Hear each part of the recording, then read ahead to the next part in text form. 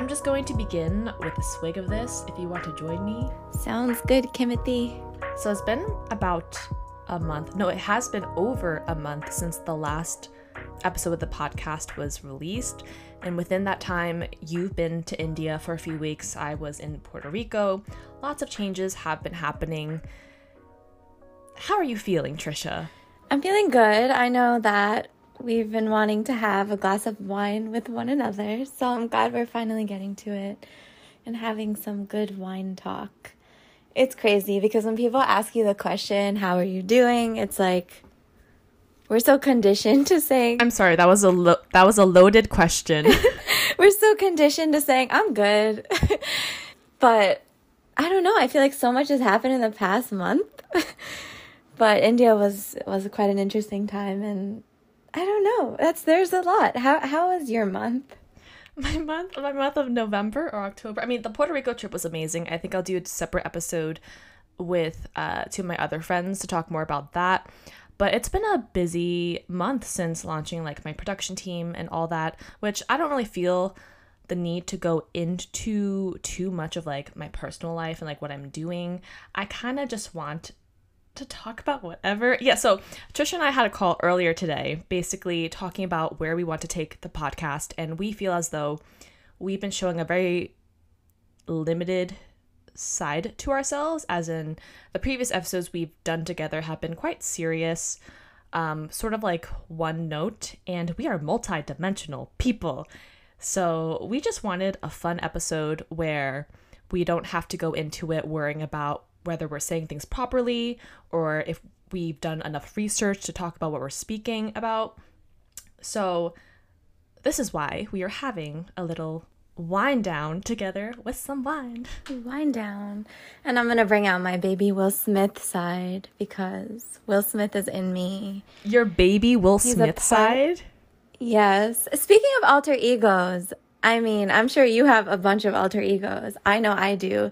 And I think it goes into being multidimensional, but what is like one of your alter egos? Like one of your favorite ones? My alter ego? Well, you know that I have the nickname Jade.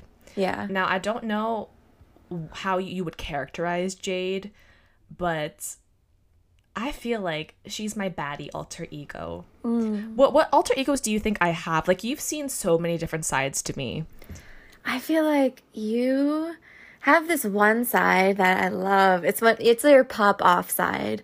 It's like the untouchable Kim, like, no one mess with me. Like, you'll take a bottle and smash it over someone's head. Wait, okay, yeah. I think to sum up how my month has been is I feel like I have flipped the switch. Before, I've dealt with this issue of being this like really timid people pleaser, but now I've just gone 0 to 100. I feel like I received the comment like, whoa, you're a bit aggressive there, a handful of times the last few months, and no one has ever called me aggressive before, but I guess it's because like I'm willing to talk back now whenever people try me. So it's been a very revolutionary experience, I guess, from going to like one end to the other. Sometimes I guess I don't know the balance.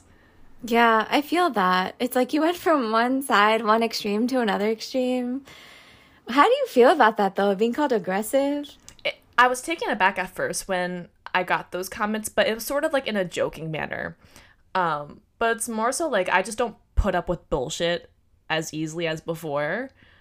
So I feel like it's not bad to be called aggressive because you're just sticking up for yourself. I've been meaning to ask you this. Was there like a tipping point? Because I remember sometime, I don't know, I noticed it sometime during the pandemic, this shift in you where you just flipped a switch and you just started speaking on everything and like speaking your mind. And I remember it was like during a text conversation or like through your Insta stories when it came out. But was there like a tipping point when something snapped and it was over? I mean, there was no direct tipping point, but I feel like I always mention my time working in like the hospitality industry and just dealing with customers front on, dealing with all their lies and all their bullshit, wanting to get free shit all the time. Like I was just so done with people. And because of the pandemic and like working so much on myself, I feel like I don't have time to waste on other people's bullshit, you know? So I think it was all of that. There was like no direct moment where I'm like, okay, here's where the flip is going to be switched. There was no, what is that, criminal story thing, origin story. Villain origin story. Villain origin I guess I story. have many. Wait, can you give me one of your villain origin stories?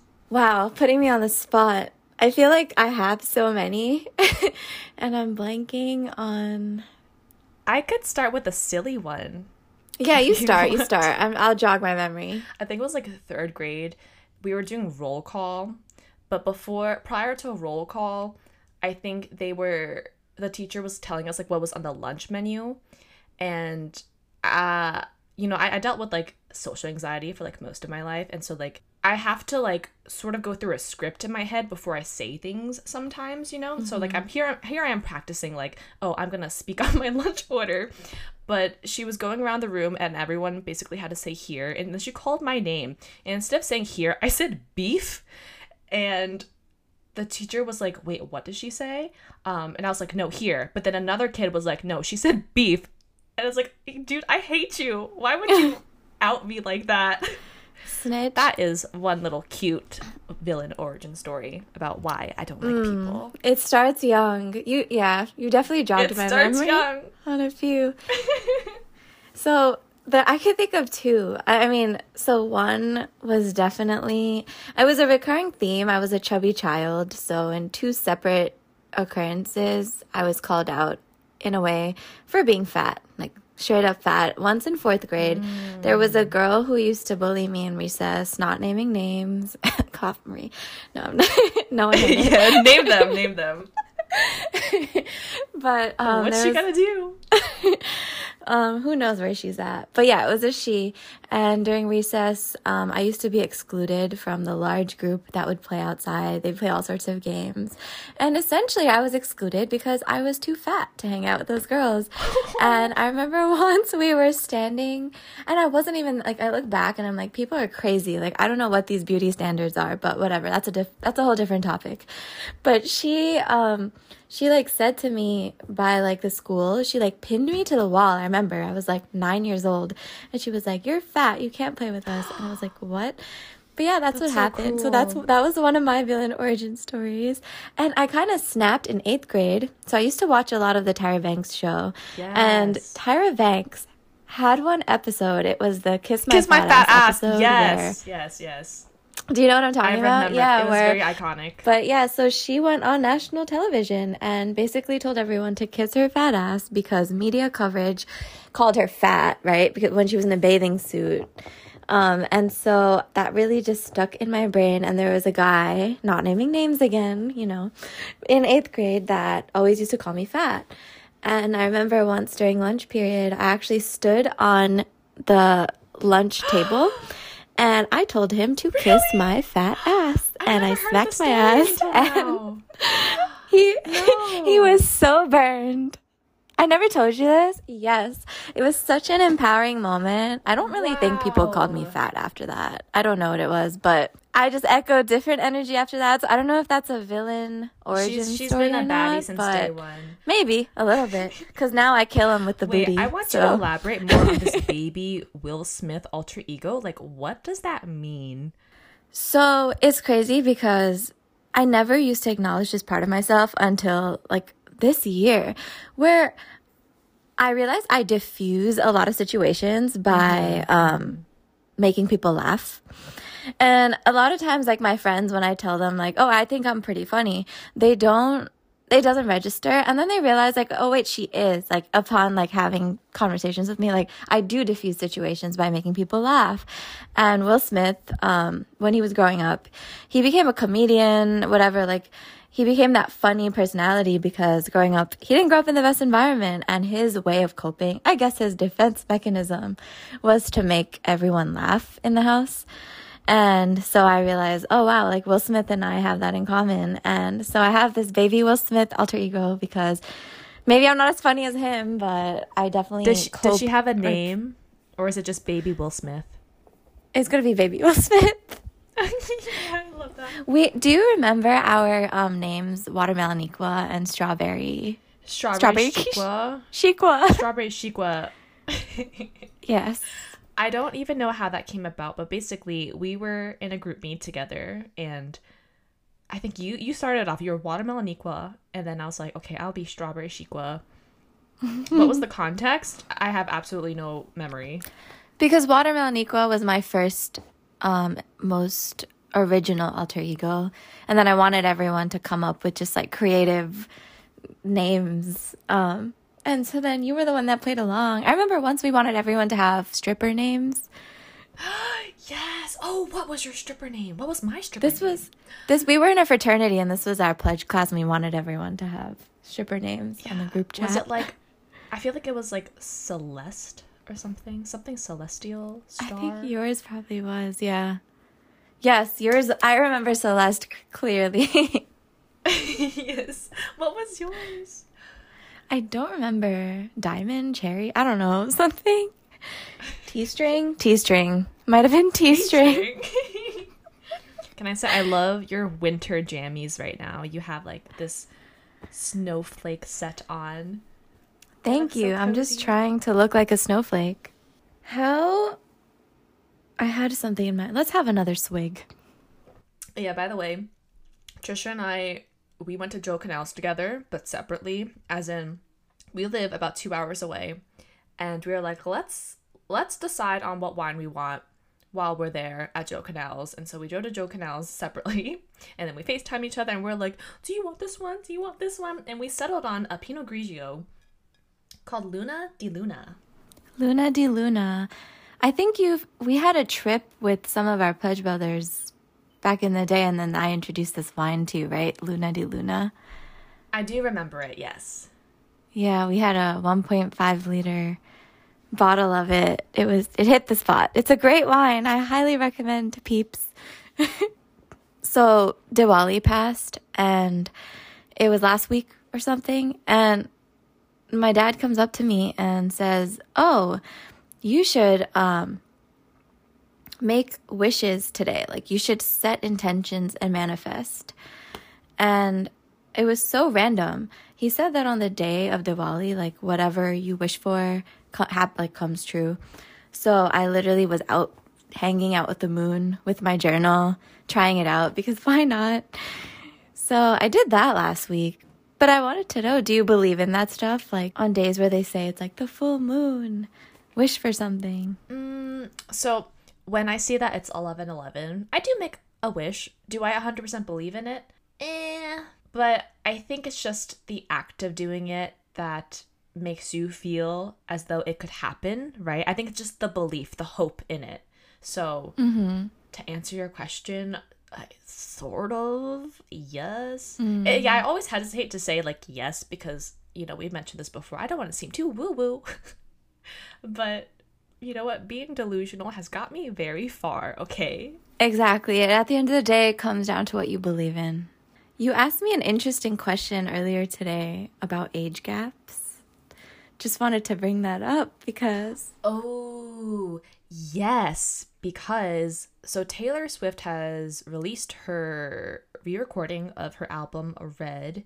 And I wasn't like a huge fan of her when it was first released, because I think I was still either like late middle school or early high school. So I wasn't like too into like what each song was about, you know, because she's had this sort of image where people think like, oh, she's just dating around and she's just going to make a song for each ex she has. And this song happened to be about Jake Gyllenhaal, All Too Well.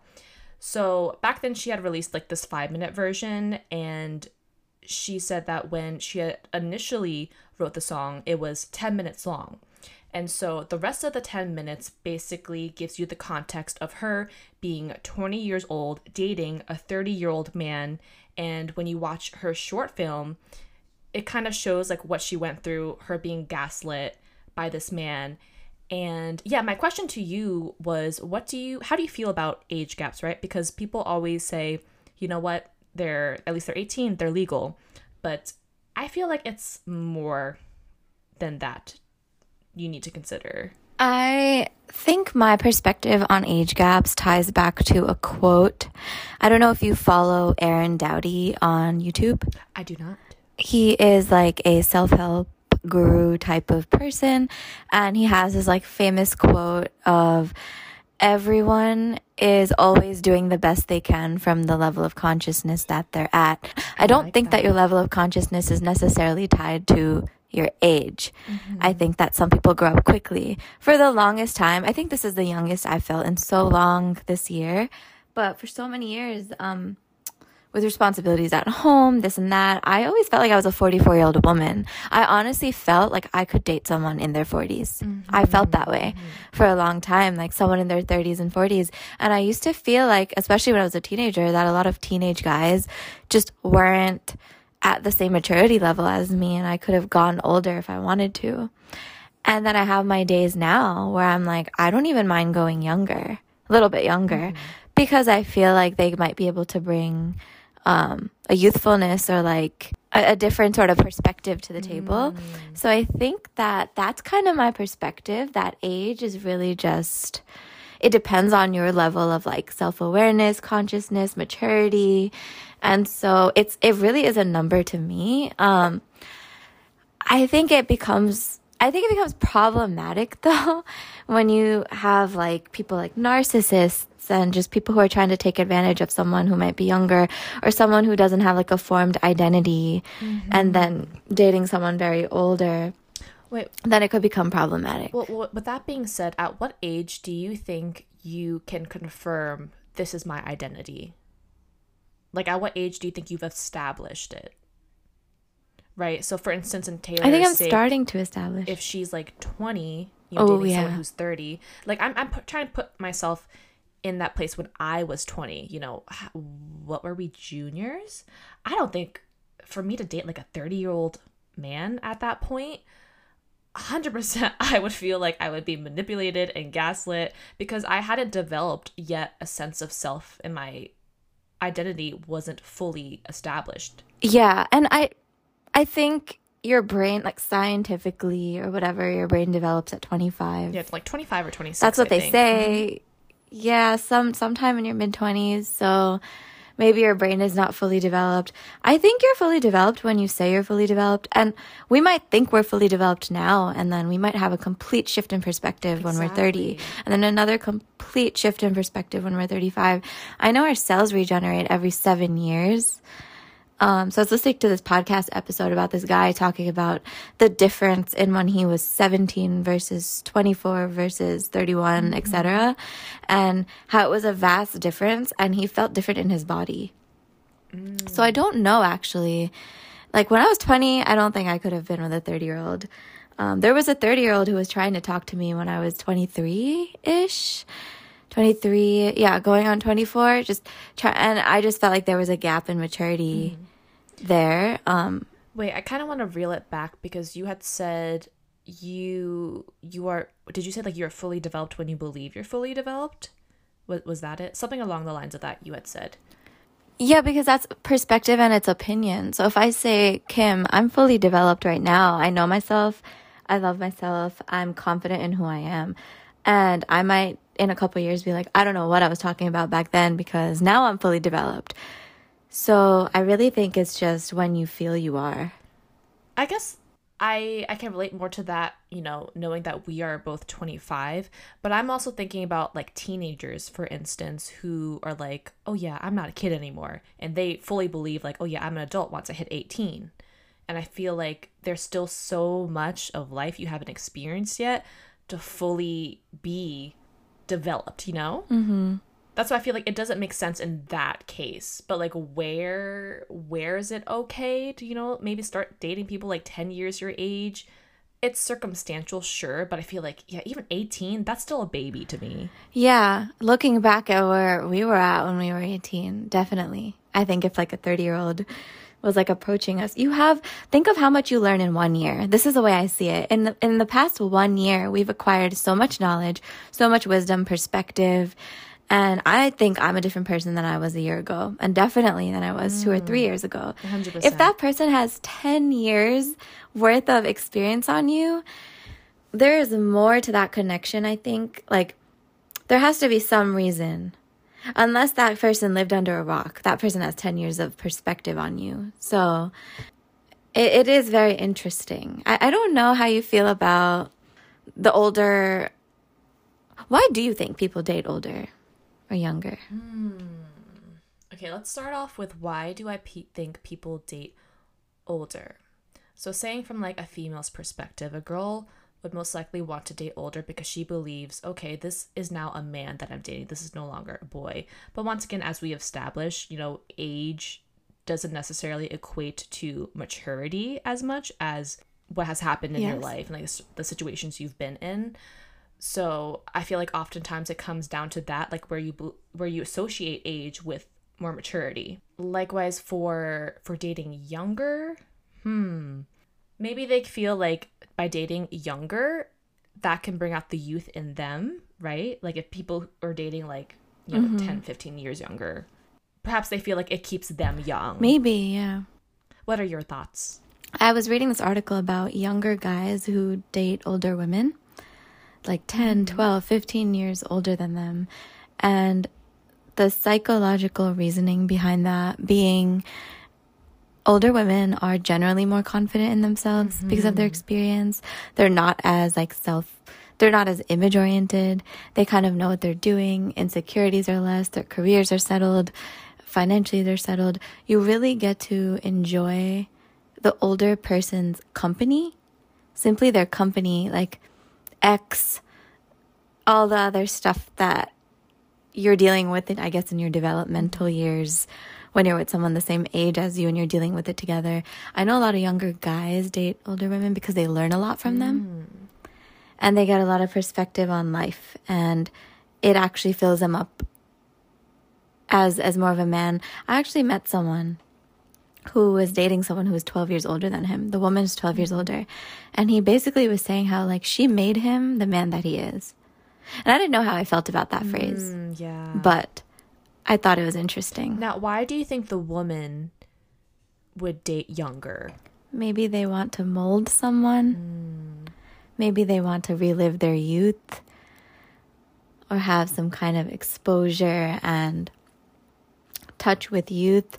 Maybe they want to influence someone or have someone who can take care of, like puppy love, like take care of them in a puppy love kind of way. There's many reasons, I think. Yeah, so how exactly do you feel when people say like, oh yeah, this relationship made me a better person? Like by dating this person, I am now a better person. It means that they got some kind of positive development out of it.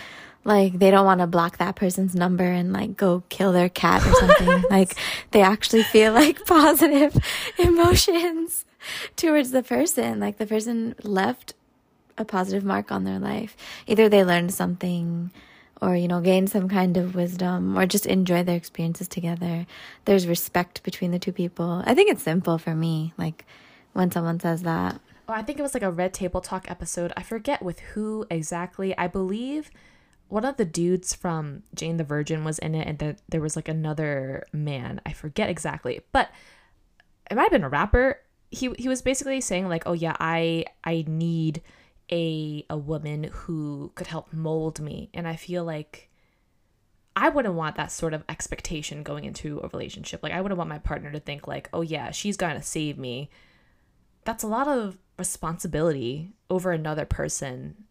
And I feel like a relationship shouldn't be like that. I feel like molding is similar to also fixing. And I think that when you're going into a relationship fixing people, that could also have to do with codependency and result in many other things.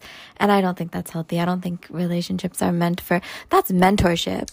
If you're trying to mold someone, help someone, fix someone, go get a mentor, go get a coach, go hire a consultant. I don't know, something. Go to therapy. Get a psychologist. LCSWs. Go talk to a teacher. Go talk to a professor. Yeah, go talk to an older brother, sister. Go join a community group. I don't know. I personally think that relationships should be partnerships. And if you feel you need to be molded, then that's somewhere maybe you need to look within. No, 100%. I feel like if you feel that way, you're not ready to be in a partnership with someone. Agreed. So with Taylor Swift, I mean, I feel like I think in the celebrity world, it's tough because they only have each other. Like I heard with celebrities, like it's very difficult for them to just find a fan their age and date them. Like within the celebrity cesspool, they're just kind of finding, you know, another celebrity usually and being with them. Oh, yeah. Zac Efron ended up dating a waiter. I'm like, imagine if that happened to you. And you were the waiter. Yeah. And then she ended up quitting her job, moving in with him. I mean, they didn't last long. But imagine if that happened. Still, though, she'll always be on media. Like, people will always know about her.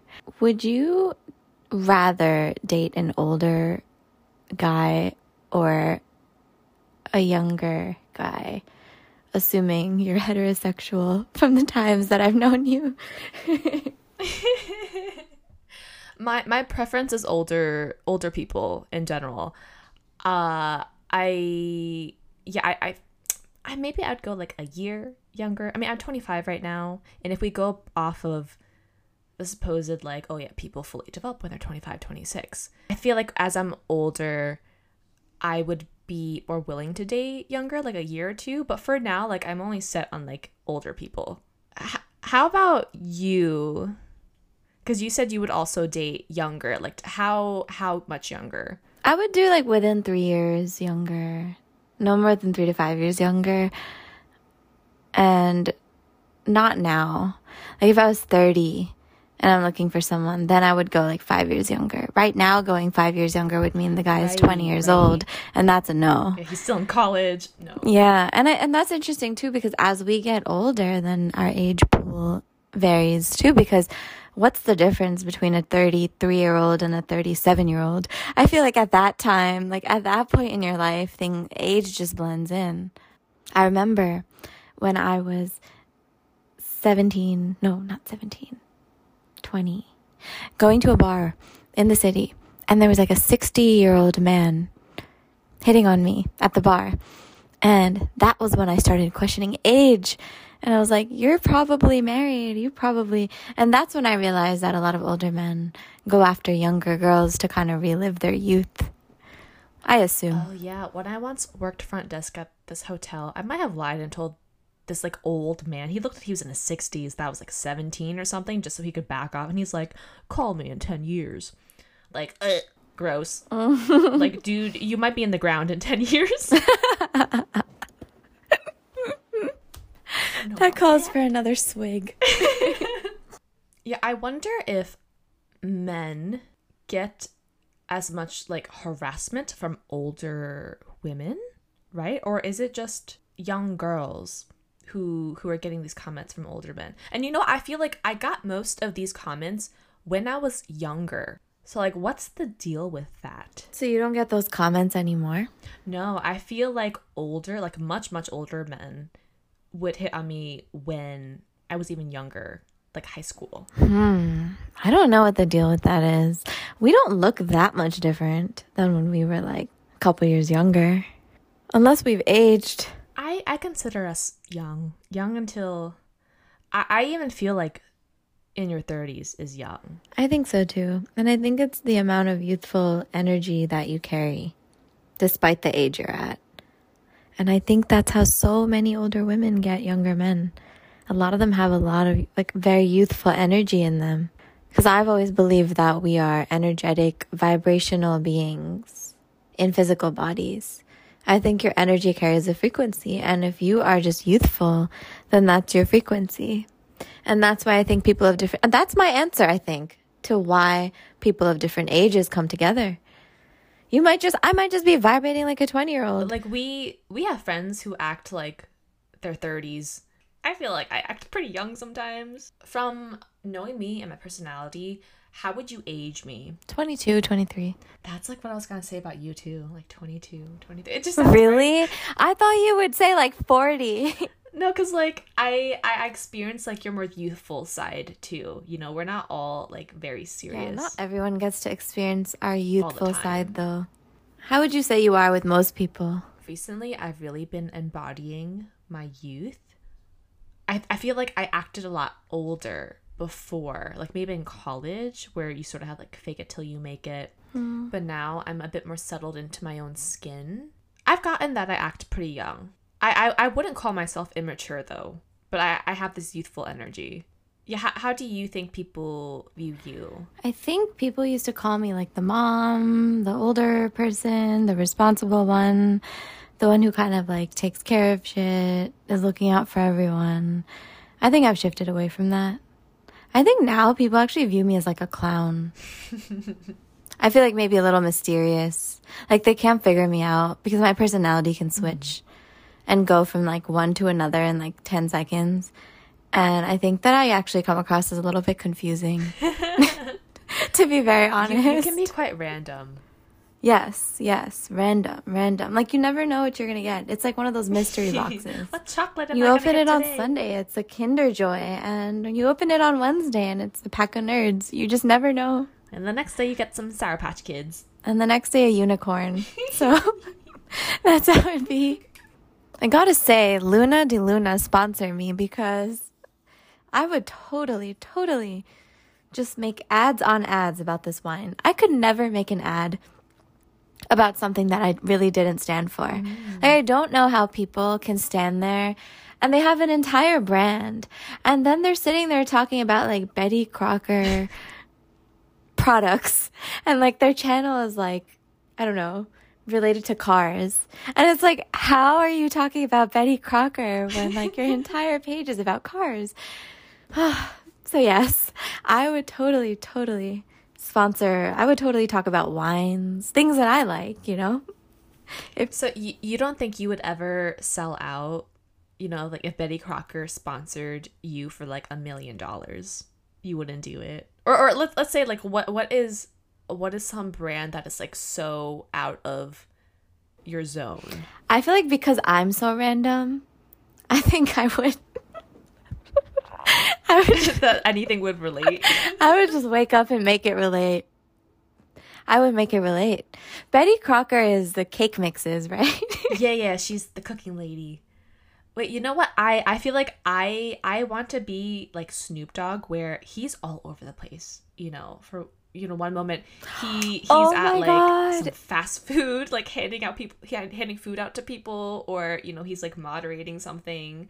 Like he does so, like he's with Martha Stewart, like in the most random places ever. Like that's kind of what I want to do. Like you will not expect it from me, but I will be there. Sometimes I feel like you're one of my friend's soulmates because you just say things and I'm like, I literally encountered this today. Or I was thinking about this today. Like when we talk. When I went to Joe Canals, there was a huge billboard of Snoop Dogg, right? Like as soon as you enter, and he's holding some random bottle of tequila. I was going to post it on one of my like stories. Like this man really does do everything. So it's funny you mentioned that. Snoop Dogg's central profession, or like his origin, was rapping. So, like, what would you say your, like, central theme would be? Like, you're venturing out, you're doing all these things like Snoop, but if you had to pick one. That's very hard because I'm also all over the place. Like, I do everything. You are like Snoop Dogg. You're like Snoop Dogg's little sister. Yeah, you know what? He was actually rapping in this Vietnamese music video, which is, like, the most random thing I feel like I've seen him do. That. Like, dude, like, do you... You don't even know Vietnamese. Like, what? How in the world? So yes, I do feel very close to Snoop Dogg, yes. It's a sign. Yeah, what would your central thing be? Because you were talking about like how you love speaking. Maybe like an Oprah, like a talk show host, like media person, just show hosting, talking, like having conversations. Then I would venture out from there. I could see you having a late night show. It's again funny you mentioned that because that's actually I would love to do that. I think I have that kind of a voice. We've talked about our voices before. I think I have more of a late night show voice than a daytime show voice. So I would enjoy doing that. You had mentioned before that someone told you had a porn star voice. Someone told me that in high school. Okay, yeah, like I'm not exposed to much pornography in general, to agree to that or not. But maybe if you go on Google and just play some of their voices, you could compare mine. Just give me a call.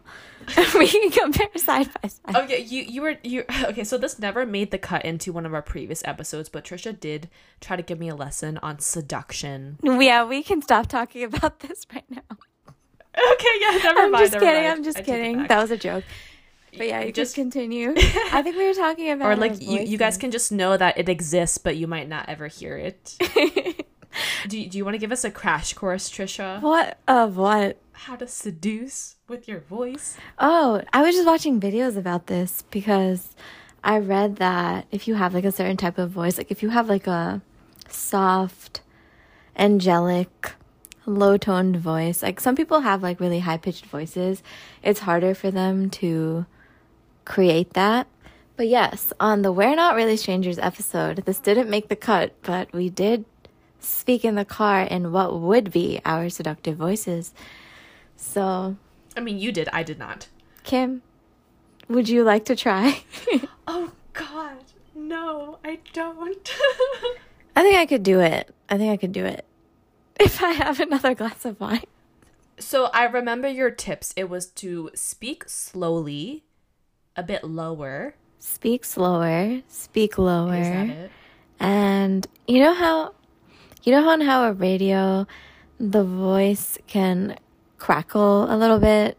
On radio, that's a bit spotty. Like a rasp. Or like the end of your common cold when after your cough is over and your throat is like just all congested. Oh, okay. A mixture of that and speaking lower and speaking slower. Try it out on your mates, people. Or on anyone. All right, I'm going to give you a phrase to say, and can you No. give me like your seductress voice? No, please I'm do going not. to give you a phrase. Let's see. Okay, fine. Go for it. Nationwide is on your side. Are you kidding me right now? You just want to make me laugh. Can I just ask you where that even came from? Like, do you have that somewhere in your room? Like, is that what you think about? No, like my immediate thought was some tunes, like jingles from commercials. Nationwide is on your side. You have never asked me for that much. That might be the most difficult thing you've ever asked me to do. Say nationwide is in your side. I am so sorry. On your I didn't mean to side. make your life so difficult.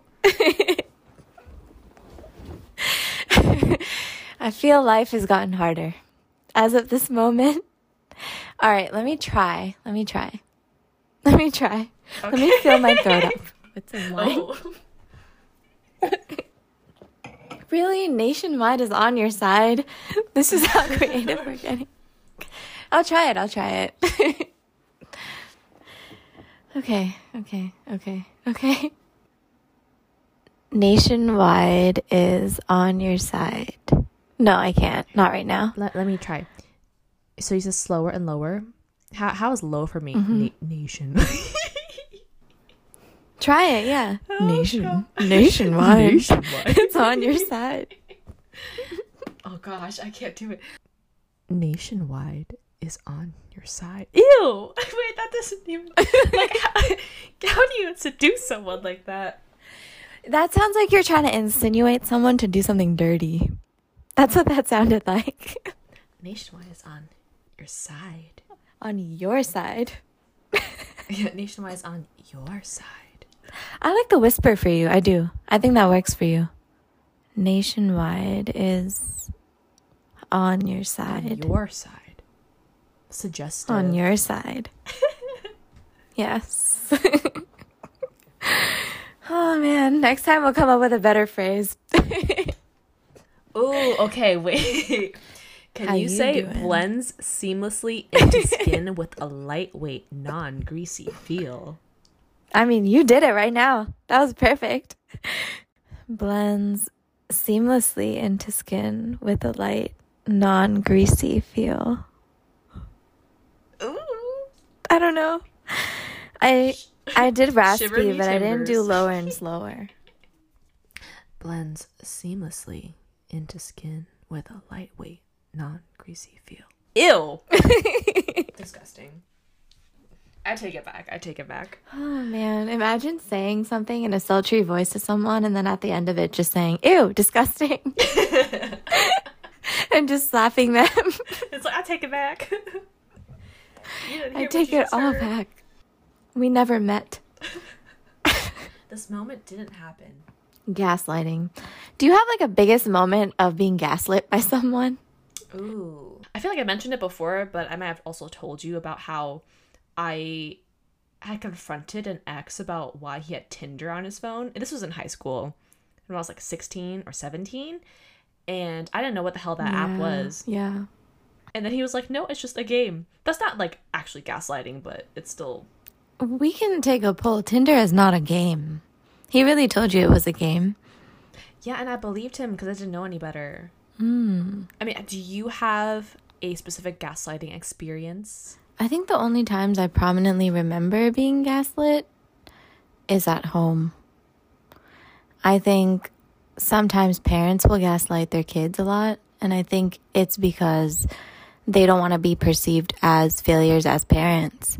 So I know I've been gaslit a lot by my mom, where like I will remember even the most mundane memory a certain way and mention, oh, when I was 7 in second grade, you had me, you yelled at me because I didn't write my sentences this way or something for like English class. And she'll say that never happened. But the thing about me was I always kept like a journal. So I used to document everything that happens. So, and I do that because I don't want to be gaslit by people. So I keep record, either voice memos or writing. I keep record of everything. And so a lot, I think, at home, I've been gaslit. But I've also been gaslit in relationships. Probably just my first toxic relationship. That one, I was being gaslighted all the time for various things. Actually, and I'm not going to get into this right now, but the very reason the entire relationship ended was because of one big gaslighting scenario. So it's funny that we're talking about this. It was the end of like a 3 to 3.5 year relationship. Now I want to know. But since you brought it up, I guess like I guess like I have experienced being gaslit by family as well, being told like what my memories were incorrect when I know like it was 100% fact. So yeah, it has happened quite a bit within family too. But you should watch Taylor's All Too Well 10-minute version, short film then. I've watched it at least like 5 times within the last day. And when I first watched it, I didn't feel too much about it. I'm like, okay, interesting. But then the more I got immersed into the lyrics and hearing other people's stories and experiences, by like the 5th time, I was like tearing up a bit. Because like I actually like understood where she was coming from at that point as a 20-year-old. Especially because when she was 19, she was dating John Mayer, who's also like 30-something. I'm like, damn. I mean, I never experienced, dating a much older man and being gaslit in that way. But I could feel like where she was coming from it. And like so many people are starting to realize like through her music and that short film that like, wow, I can relate, and like the relationship I've been in is also toxic. So it's like you really don't know sometimes until you're out of it. I have a question about this. Yes, ma'am. Well, the first is yes or no. Do you feel you've ever been in a toxic relationship? Oh, yeah, 100%. Yes. So, I don't know if when you were in it, did you ever have, and this is tying back to what you mentioned about Taylor Swift's video, if someone came to you and tried to tell you or imply to you that your relationship is toxic, would you have been mad or uncomfortable or sad or like felt some type of way or tried to reject that opinion? Because I think if someone's watching this video and she's trying to open the eyes of so many young women, men out there, like, that their relationships are toxic or whatever, sometimes people don't want to be told that. Maybe like subconsciously we know, but the person that tells us, it triggers us in a way, or it stirs us in a way where it's just so uncomfortable. You don't want to face it. You don't want to deal with it because it's too painful, because you're so attached to that person that you don't know how to leave. And people become, I know this speaks to a lot of people about it, but when you are defensive, that means you can relate to what they're saying. So there is truth behind what people are telling you. Yes. So if I were told, say in high school, that my relationship wasn't good, of course back then, being in a relationship for the first time, I would just immediately shoot it down. It's like, yeah, you don't know what you're talking about, because you do believe like you know what you're doing at that point. You're like, oh yeah, I'm not a kid anymore type of feeling. But now, right, say if I were to get in a relationship within the next few years and a close friend of mine told me like, hey, the behavior that's been exhibited by your partner is quite toxic, 100% I would listen to them, because I have no reason not to. Like I personally don't think like anyone in my circle would betray me in that way. Like there's like, what would they gain from informing me about this, right? And it's sort of like they're noting this person's behavior, which is factual. Yeah, exactly. Extent, what do right? we have to gain about just looking out for each other? Yeah, I mean, how would you feel if someone were to confront you? I had that. I had friends at that time that would warn me and tell me. And I know that if they were listening, they would know exactly who they are. At the time when I was in that high school into early college relationship, which was very, very toxic. And I mean, when they would tell me, it was like, you have 2 ears. It would go in through one and out the other. And I didn't want to hear it. I was defensive. But I think a part of it was I didn't know how to leave. I was so, like, it was the first time I found, I don't know, love and just like attention in that way from someone. I didn't know how to leave. I think you're very willing to overlook a lot of quote unquote like toxic qualities. And I say quote because to the person who's in it, it doesn't necessarily seem toxic. And to everyone in the outside, they label those behaviors as toxic. So it's perspective. And I think when you're in it, it's just like, it's you don't even process it that way. So I think it's interesting you say that the first time you saw her video, you didn't feel anything. But as you kept watching it, you felt. Do you think any of that has to do with maybe like, I don't know if you feel you have any kind of like avoidant attachment style, but do you think it makes you feel like because you have, it takes you a little bit of time to process emotions or like touch on them, label them, feel them, experience them? Do you think that's what it was? No, I think that is what it is. You know, when I view something for the first time, it's hard to really formulate an opinion about it. You know, for example, like after you finish watching a movie and people are like, how do you feel about it? I feel like I can't give you a direct answer until maybe a week from now when I've processed everything I've just witnessed. So it did take some time for it to really sink in and you know, like I went from like watching the short film a few times to then like watching her lyric video. And I think actually seeing the lyrics play out, I'm like, okay, and you're like sort of like reading into the story, it makes a lot more sense. I think people that feel some type of way about it probably are the ones who can tie it back to their lives somehow, or tie it back to their own relationship experiences. And maybe she's speaking to those people. Yeah, like as I mentioned, I've never had an experience of like dating a much older person and being gaslit in that way. So like that's why I couldn't outright relate to it. But you know, when you watch it, you see aspects of yourself in it. Do you feel like we simply are just mirrors? We attract the people into our lives who are like a mirror, or like representative of us and where we're at in this moment in time. And we're just attracting what we are. I do believe you attract the energy you put out, which is why I've been, you know, working so hard the last like few years, or like I guess the last year or two, to just be on a higher frequency, you know. certain situations, certain people will keep coming back to you until you set that boundary. And then from there, you can begin elevating in your own way. Yeah. Or the same lesson will show up in different bodies. Same lesson, different body.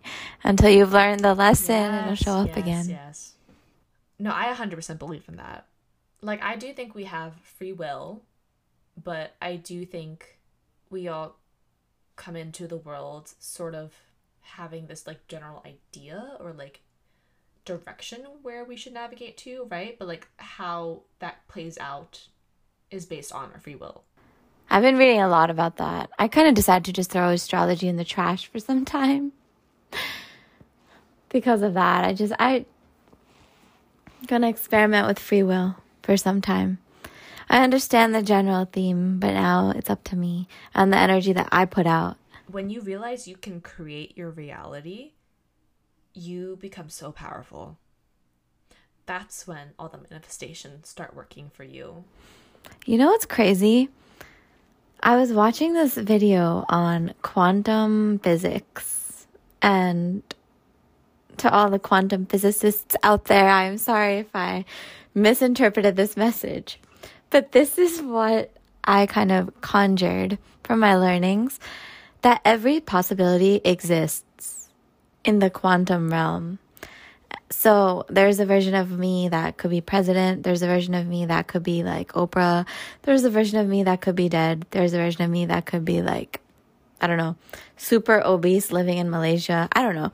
But just every single possibility exists. That's very specific. Obese in Malaysia. I went to Malaysia when I was 9 years old. I loved that place. Have to go back. But anyways. Oh, I didn't know that. Yeah, I went to Thailand, Malaysia, and Singapore all in the time span of like a week or two. It was nice. But anyways, yeah, so if every possibility exists, I guess what I'm trying to say is like, then you can manifest whatever you want, because you just have to align yourself with the vibration of whatever it is that you want to be. Now, like, and then that outcome will come to fruition. But most people fail to align themselves with that frequency of what they want. Does that make sense? Yeah, no, I totally believe that, like, the past, present, future are all happening at the same time. Do you know, like, the image of the Mobius strip? I think it's called the Mobius strip. Like, the very loose infinity sign. Sort of just, like, depicting how, like, everything is happening or has happened at the same time. I've read a book about that. Yeah, so all our different realities, we just need to tap into it, essentially. Do you have your own ways of tapping into things? Like, do you feel that you're an effective manifester? Am I an effective manifester? To be honest, I can't even explain how blessings happen to me. Sometimes I just do get this feeling like, oh yeah, good things are going to happen. Like, it's just a feeling. Like, I can't really describe it. You know, it's not like I would, like, jot something down on, like, 11/11 and hope for the best. I put in the work, you know, and I feel like for me, it is a lot about consistency. So I do think I'm a good manifester, but I feel like it comes into play when you put the action towards it too. You know, it's more than just intention. It's also the doing aspect to it. So I feel like that's why things have been moving quickly for me. Intention lined with action, lined with a vision, is how you tap into the quantum realm. I would love to know something random you have manifested. Even if it's just like a material object, anything like. Oh, okay. So in Puerto Rico, I got a matching tattoo with my friend Lily, who was just reintroduced into my life in August, right? So in August, I reached out to her to work on a project together. And then by October, we were in Puerto Rico together. Like the second week of October, we got matching tattoos. And our matching tattoo is a Venus symbol, you know, to represent like femininity, art, and beauty and all that. And the following weeks after we returned from our trip, we were conceptualizing our production team. And so we had to come up with the branding, the name, the logo. And basically our logo is the Venus symbol. So it's like we got this tattoo of the Venus symbol like a few weeks prior to even coming up with the idea of creating this production team. And it just so happened that we were using the Venus imagery, muses and all that in our plan to brand ourselves. So I feel like that was a very quick show of manifestation for me. Like literally got the tattoo a few weeks after, created this production team, and our branding is like Venus and the muses and all that.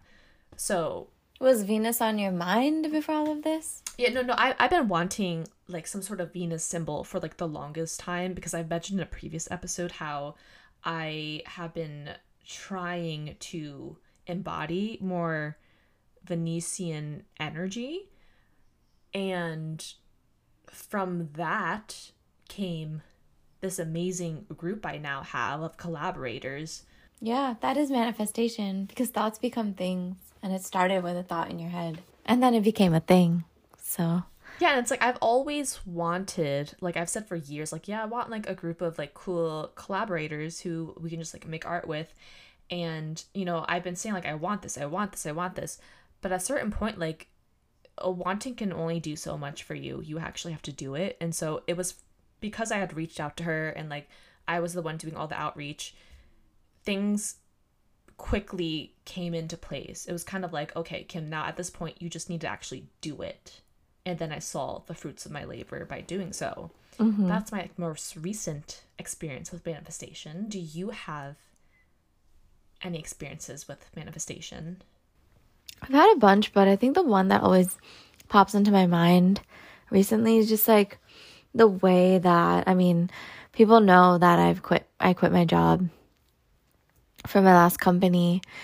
And it was weird because I feel like the way manifestation works, you do 50% of the work. You ask, you believe. And then the receiving part is like the universe, like helping you out in the manifestation process. And I remember from like November of last year, I had the thought in my head that I'm going to have all the time in the world. All my time is going to be mine. I'm not going to be busy like this, like 80-hour work weeks and stuff. And it was just a thought. And I would think about it all the time, just being free, not working there anymore at the company. And a couple months later, I don't have to do anything. I get approached by my manager at the time saying to me, oh, like, you know, how are you feeling about the job? Asking me like how I'm feeling. Am I interested in other opportunities, other roles? And within that week, the CFO who I'm working for is no longer the CFO. Which is crazy because he's been CFO for like 5 years or however many years he's been CFO. Mm-hmm. And it was like, and I think, I don't know, I've probably told you this, but I kept seeing like angel numbers and things like that before all of this happened. So I felt like the universe was trying to tell me that, okay, something's happening, something's going to happen. And then this happens. And after that week where he's no longer CFO, the question gets brought up to me, well, do you want to go work with him on that team? Or do you just want to like, you know, what do you want to do? And then it was just a natural exit at that point. And it wasn't hurting anyone, you know, because the roles were going to get shifted anyways. So it was such a natural exit, and I never imagined it happening that way. And what was once a thought for me last November of, I'm going to be on my own, I'm going to get all my time back, I'm not going to be working here anymore, just naturally happened some months later. And the way it happens, we never expect it to happen the way it does.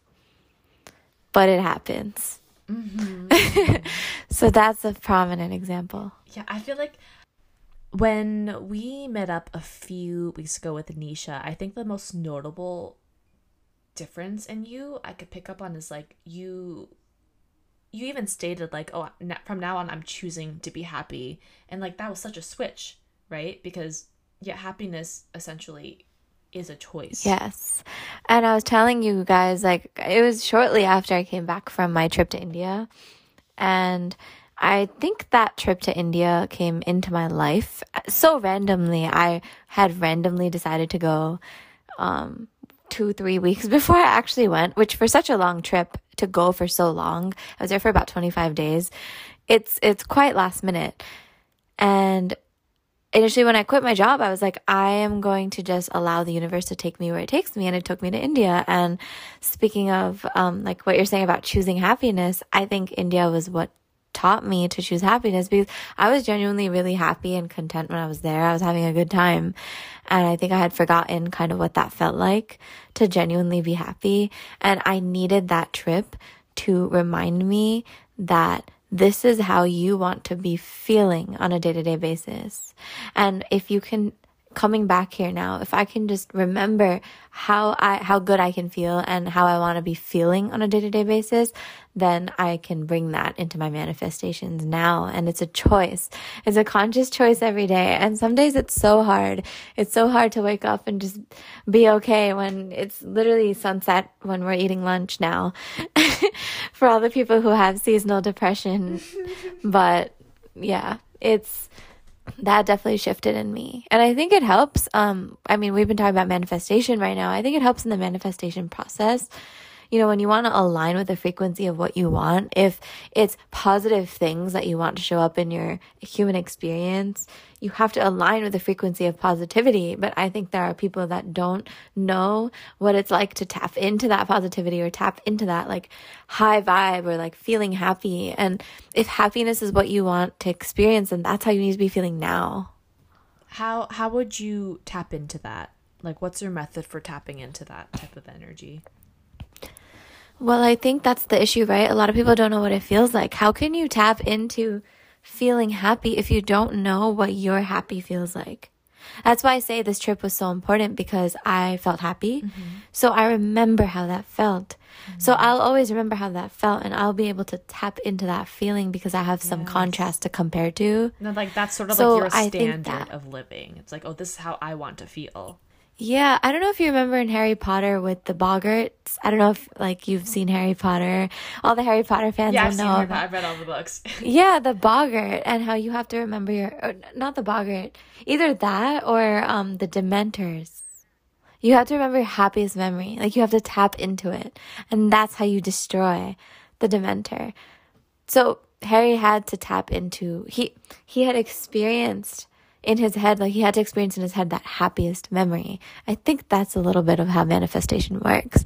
Always tapping into that frequency of what you want. Reliving it. You have to identify what the closest thing in your life to what it feels like to be in that state. So if you want to be a millionaire, if you want to be rich, I understand you might have never been a millionaire before, but you have to tap into the emotion of the closest thing in your life that would align to whatever it would feel like to be a millionaire.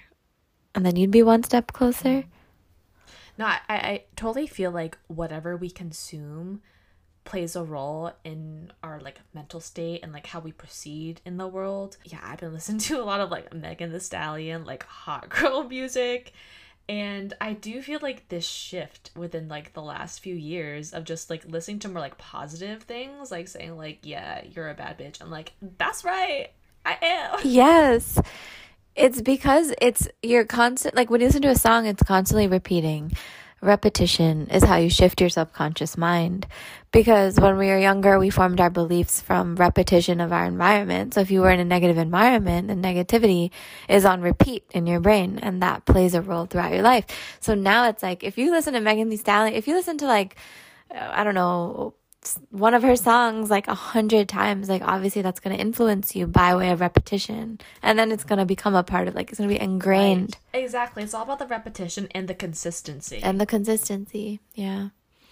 So then I listen to a lot of gangsta rap. I do. Like people know this about me. I listen to a lot of different types of music, like jazz, R&B, soul, alternative rock, but a lot of rap music. How do you think rap influences a person? I feel like I feel more confident when I listen to rap, or at least like hot girl rappers. You listen to a lot of hot girl rappers. I'll be listening to like Meek Mill and like Shred Gang. Wait, so how do you feel like that has affected you then? Yeah, I listen to a lot of male rappers that are just talking about, I don't know, $1 million bills and WAP. So that's what I was thinking about. I'm wondering, like, am very in touch with my shadow masculine. I don't know how much you have read about shadow masculine, but I think rap and being so invested in this culture, I'm very, very into my femininity, but I'm also very in touch with my shadow masculine because of it. So I think maybe that's how it's affected me, where I can really relate to a guy. I can relate. Mm-hmm. Yeah, I was going to ask you about that because we had talked about sacred sexuality, like masculinity and femininity before. So do you feel like listening to male artists, do you feel like you are expressing more of your masculine side? I think whatever people want to interpret masculine as, because I don't know that necessarily a male rapper is masculine. Or I guess like your masculine energy. Yes, I think I tend to see female artists as a little bit softer, feminine. But I think when I listen to like just a man aggressive rapper talking about something, it makes me feel like, I don't know, empowered, aggressive. Just not that that's what masculine energy is. That's not masculine energy. That's interesting, because I feel more empowered listening to female artists over male artists. So what type of empowerment do you feel from a male artist? If I listen to Beyonce, or if I listen to Megan Thee Stallion, or if I listen to Nicki Minaj, I love Nicki Minaj, I feel empowered in my brain. Like, I feel empowered intellectually, like I'm a woman. When I listen to like Meek Mill and I'm listening to like Stuck in My Ways or House Party or I'm a Boss, I feel empowered in my body. Like, it's hard to explain. And I think this is very unique to me. I feel empowered in my body. Like, I can move freely. Like, I can move with confidence. When I listen to like an empowered female, I feel intellectually empowered. Like, I'm a boss, like, in my brain. So that's how it is for me. I don't know why. I think I still need to formulate why that is. A lot of it has to do with the beats, too. It doesn't matter if it's male or female. If the beat goes hard, if the bass goes hard, then I'm in that mode of like, all right, and you know what it is? Like, I think, I was thinking about this today when I was driving. I think that there are a lot of rappers and hip hop artists that come from, started from the bottom, now we're here. Like that sort of thing. And I think that I have always resonated more with that culture than like listening to, I don't know, One Direction or something growing up, or listening to just like Ashley Tisdale or something. Was she a singer? Like, so I used to like, yeah, she I had like what Girl. He Said, She Said. I love the song Kiss the Girl. That song's fire.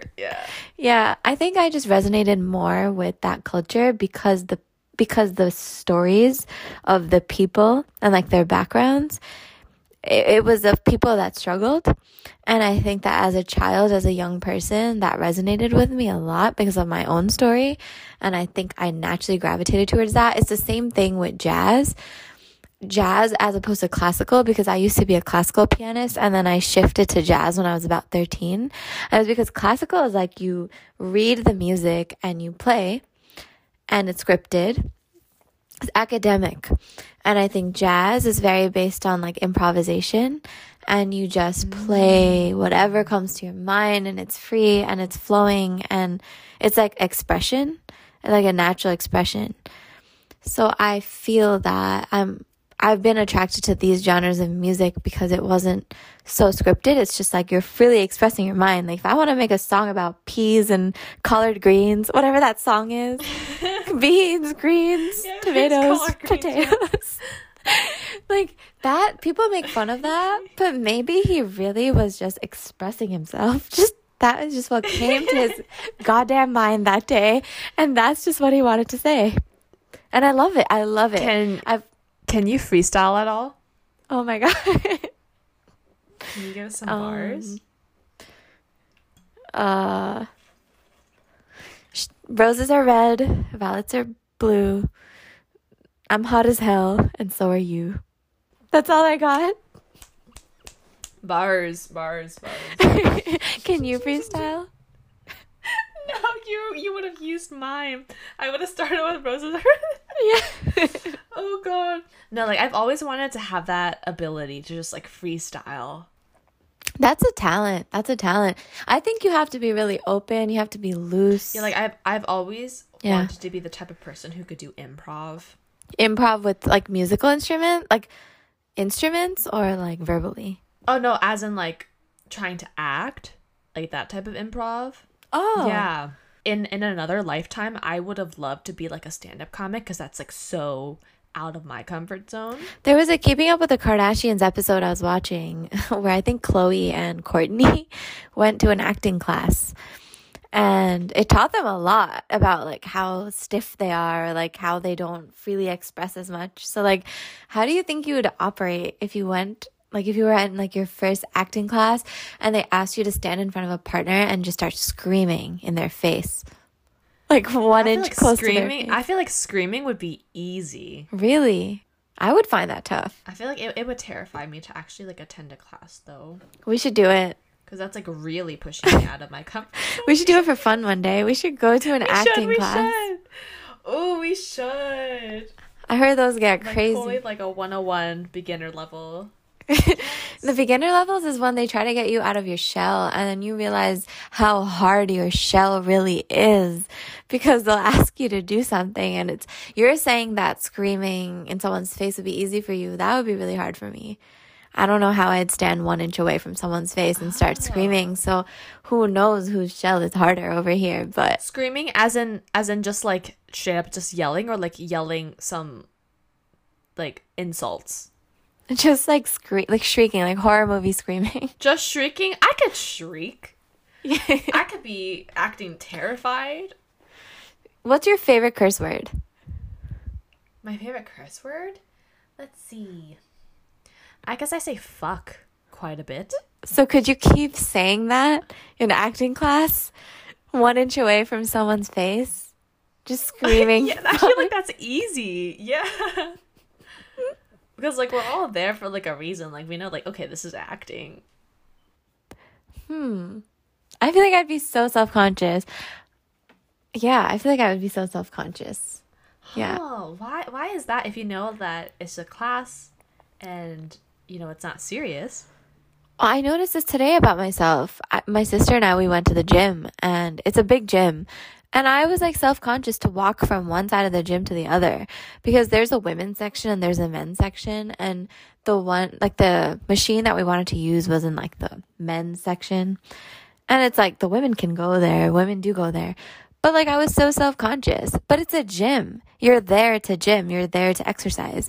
So intuitively, there's a lot of people like my sister didn't feel anything. She just started walking. She didn't care. But I cared. So I did ask myself, like, why do I feel self-conscious when everyone is here to work out? Why do I care so much? And I think the same thing applies to acting class. Like, if we're all there and we all know it's an acting class and we're all there, like, with the knowledge that we're going to freely express and not judge one another, why do I care? I think it's just, I've always kind of felt like I have to look composed or I have to look perfect or I have to look put together. I really think that's what it is. From my childhood to now. It goes back to that. I always feel like I can't ever stray away from that equilibrium. And I struggle with it. I feel like when I first started going to the gym, I was like very like aware of like the facial expressions I was making. So it's like, even if I went to the gym with someone, like, I would not show signs of struggle. You know, it's like, oh, yeah, I could, like, lift heavy shit. And, you know, even though it'd be, like, really hard, I would try to keep, like, a very neutral expression. But now, you know, it's kind of like, if it's hard, I'm going to show that it's hard. And I'm struggling. So you feel like the issue for you is that you don't want to show too much of yourself? Is that it? Or, like, do you fear more about, like, the response you'd get, like, the judgment? Or is it more of just like an internal thing? I think what really has stuck for me and the best way to explain it is it goes back to that whole, I always mention when I was 7 years old in second grade, we have vocabulary words in English class and we had to choose one vocabulary word and we had to make sentences and that was our homework and we had to make 10. And I was raised in a way where it was like, no, you have to do 2 words because you have to go above and beyond. You have to overachieve. And the sentences have to be perfect. And I would get yelled at if the sentences weren't perfect. So I think that idea of like you have to always be above and beyond and you have to be perfect and immaculate and you cannot show signs of weakness and you cannot show mistakes or whatever is a mistake, quote. I think that translates out in so many different ways. And I think like whether it's, oh, well, you know, this behavior is so off balance, like screaming in someone's face in an acting class, or like going to the gym and like, I don't know, making weird faces, like that's not proper. Like, I think that's what it is. And I've talked about this many times. I think that dismantling that, I think that would be a really great way for me to step out of my comfort zone. Just being like, there is no such thing as perfection. There's no such thing as being put together. Let it go, like let it improv flow. class would actually really benefit you then. I actually think that would be a really It would big be so experience. out of character. Yeah. Because like you can't expect to show off this like sense of perfection. Like you really have to just like go all into it. Yeah, I'd love to get the stiffness out of me. I would love to get that out of me. Just throw it out, because I can be very stiff and like self-conscious, inflexible, even in my workouts. Like I'm not as flexible as I could be. I don't squat as low as I could squat. I don't stretch as wide as I could stretch. Like I just want to get loose. Sometimes I envy those who are just like super loose and able to tap into that, or it's just that's just like their natural state. It's like good for you. I think I've loosened myself up quite a bit since you first knew me. What do you think? Yeah, definitely. It's cool though, because I feel like when we first met each other, we obviously didn't have the same relationship we have now, right? Like, yeah, it's cool how we've grown and grown in a way that brought us together. I think that's cool. Yeah, like I'm trying to remember how our first interactions were like, but I can't remember. It feels like forever ago. And forever ago is like, when did we first meet each other? 2015? So it's been nearly 7 years. Oh my goodness. It's getting close to a decade. 6.5 years. Close to a decade. I always wonder when, like, Oprah and Gail, they've been friends for how many years? Like 30? I don't know, probably more than that. That's crazy. To grow with a person in that way.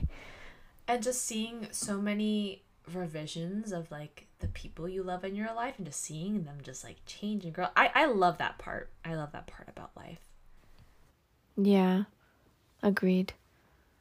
It's crazy where we are now compared to then. On a cellular level, we will be different next year than when we pledged. That's right. You said like every 7 years. What 7 happens to years. us? Literally, our body composition will be different. Probably already is because we don't know what that 7-year mark is. But cheers. All right, so we are now ending this part. I feel like I'm speaking so slowly. The wine is hitting. But yes, so I think Trisha and I are trying to do a part 2, which may or may not be released depending on our state. So yes, thank you so much for listening. If you reach this point, you know what to do. Rate us 5 stars. Give us a review. You can follow us on Insta. Reach out to us through our email, loosenedtranslation@gmail.com. All that stuff. Okay, thank you. Bye.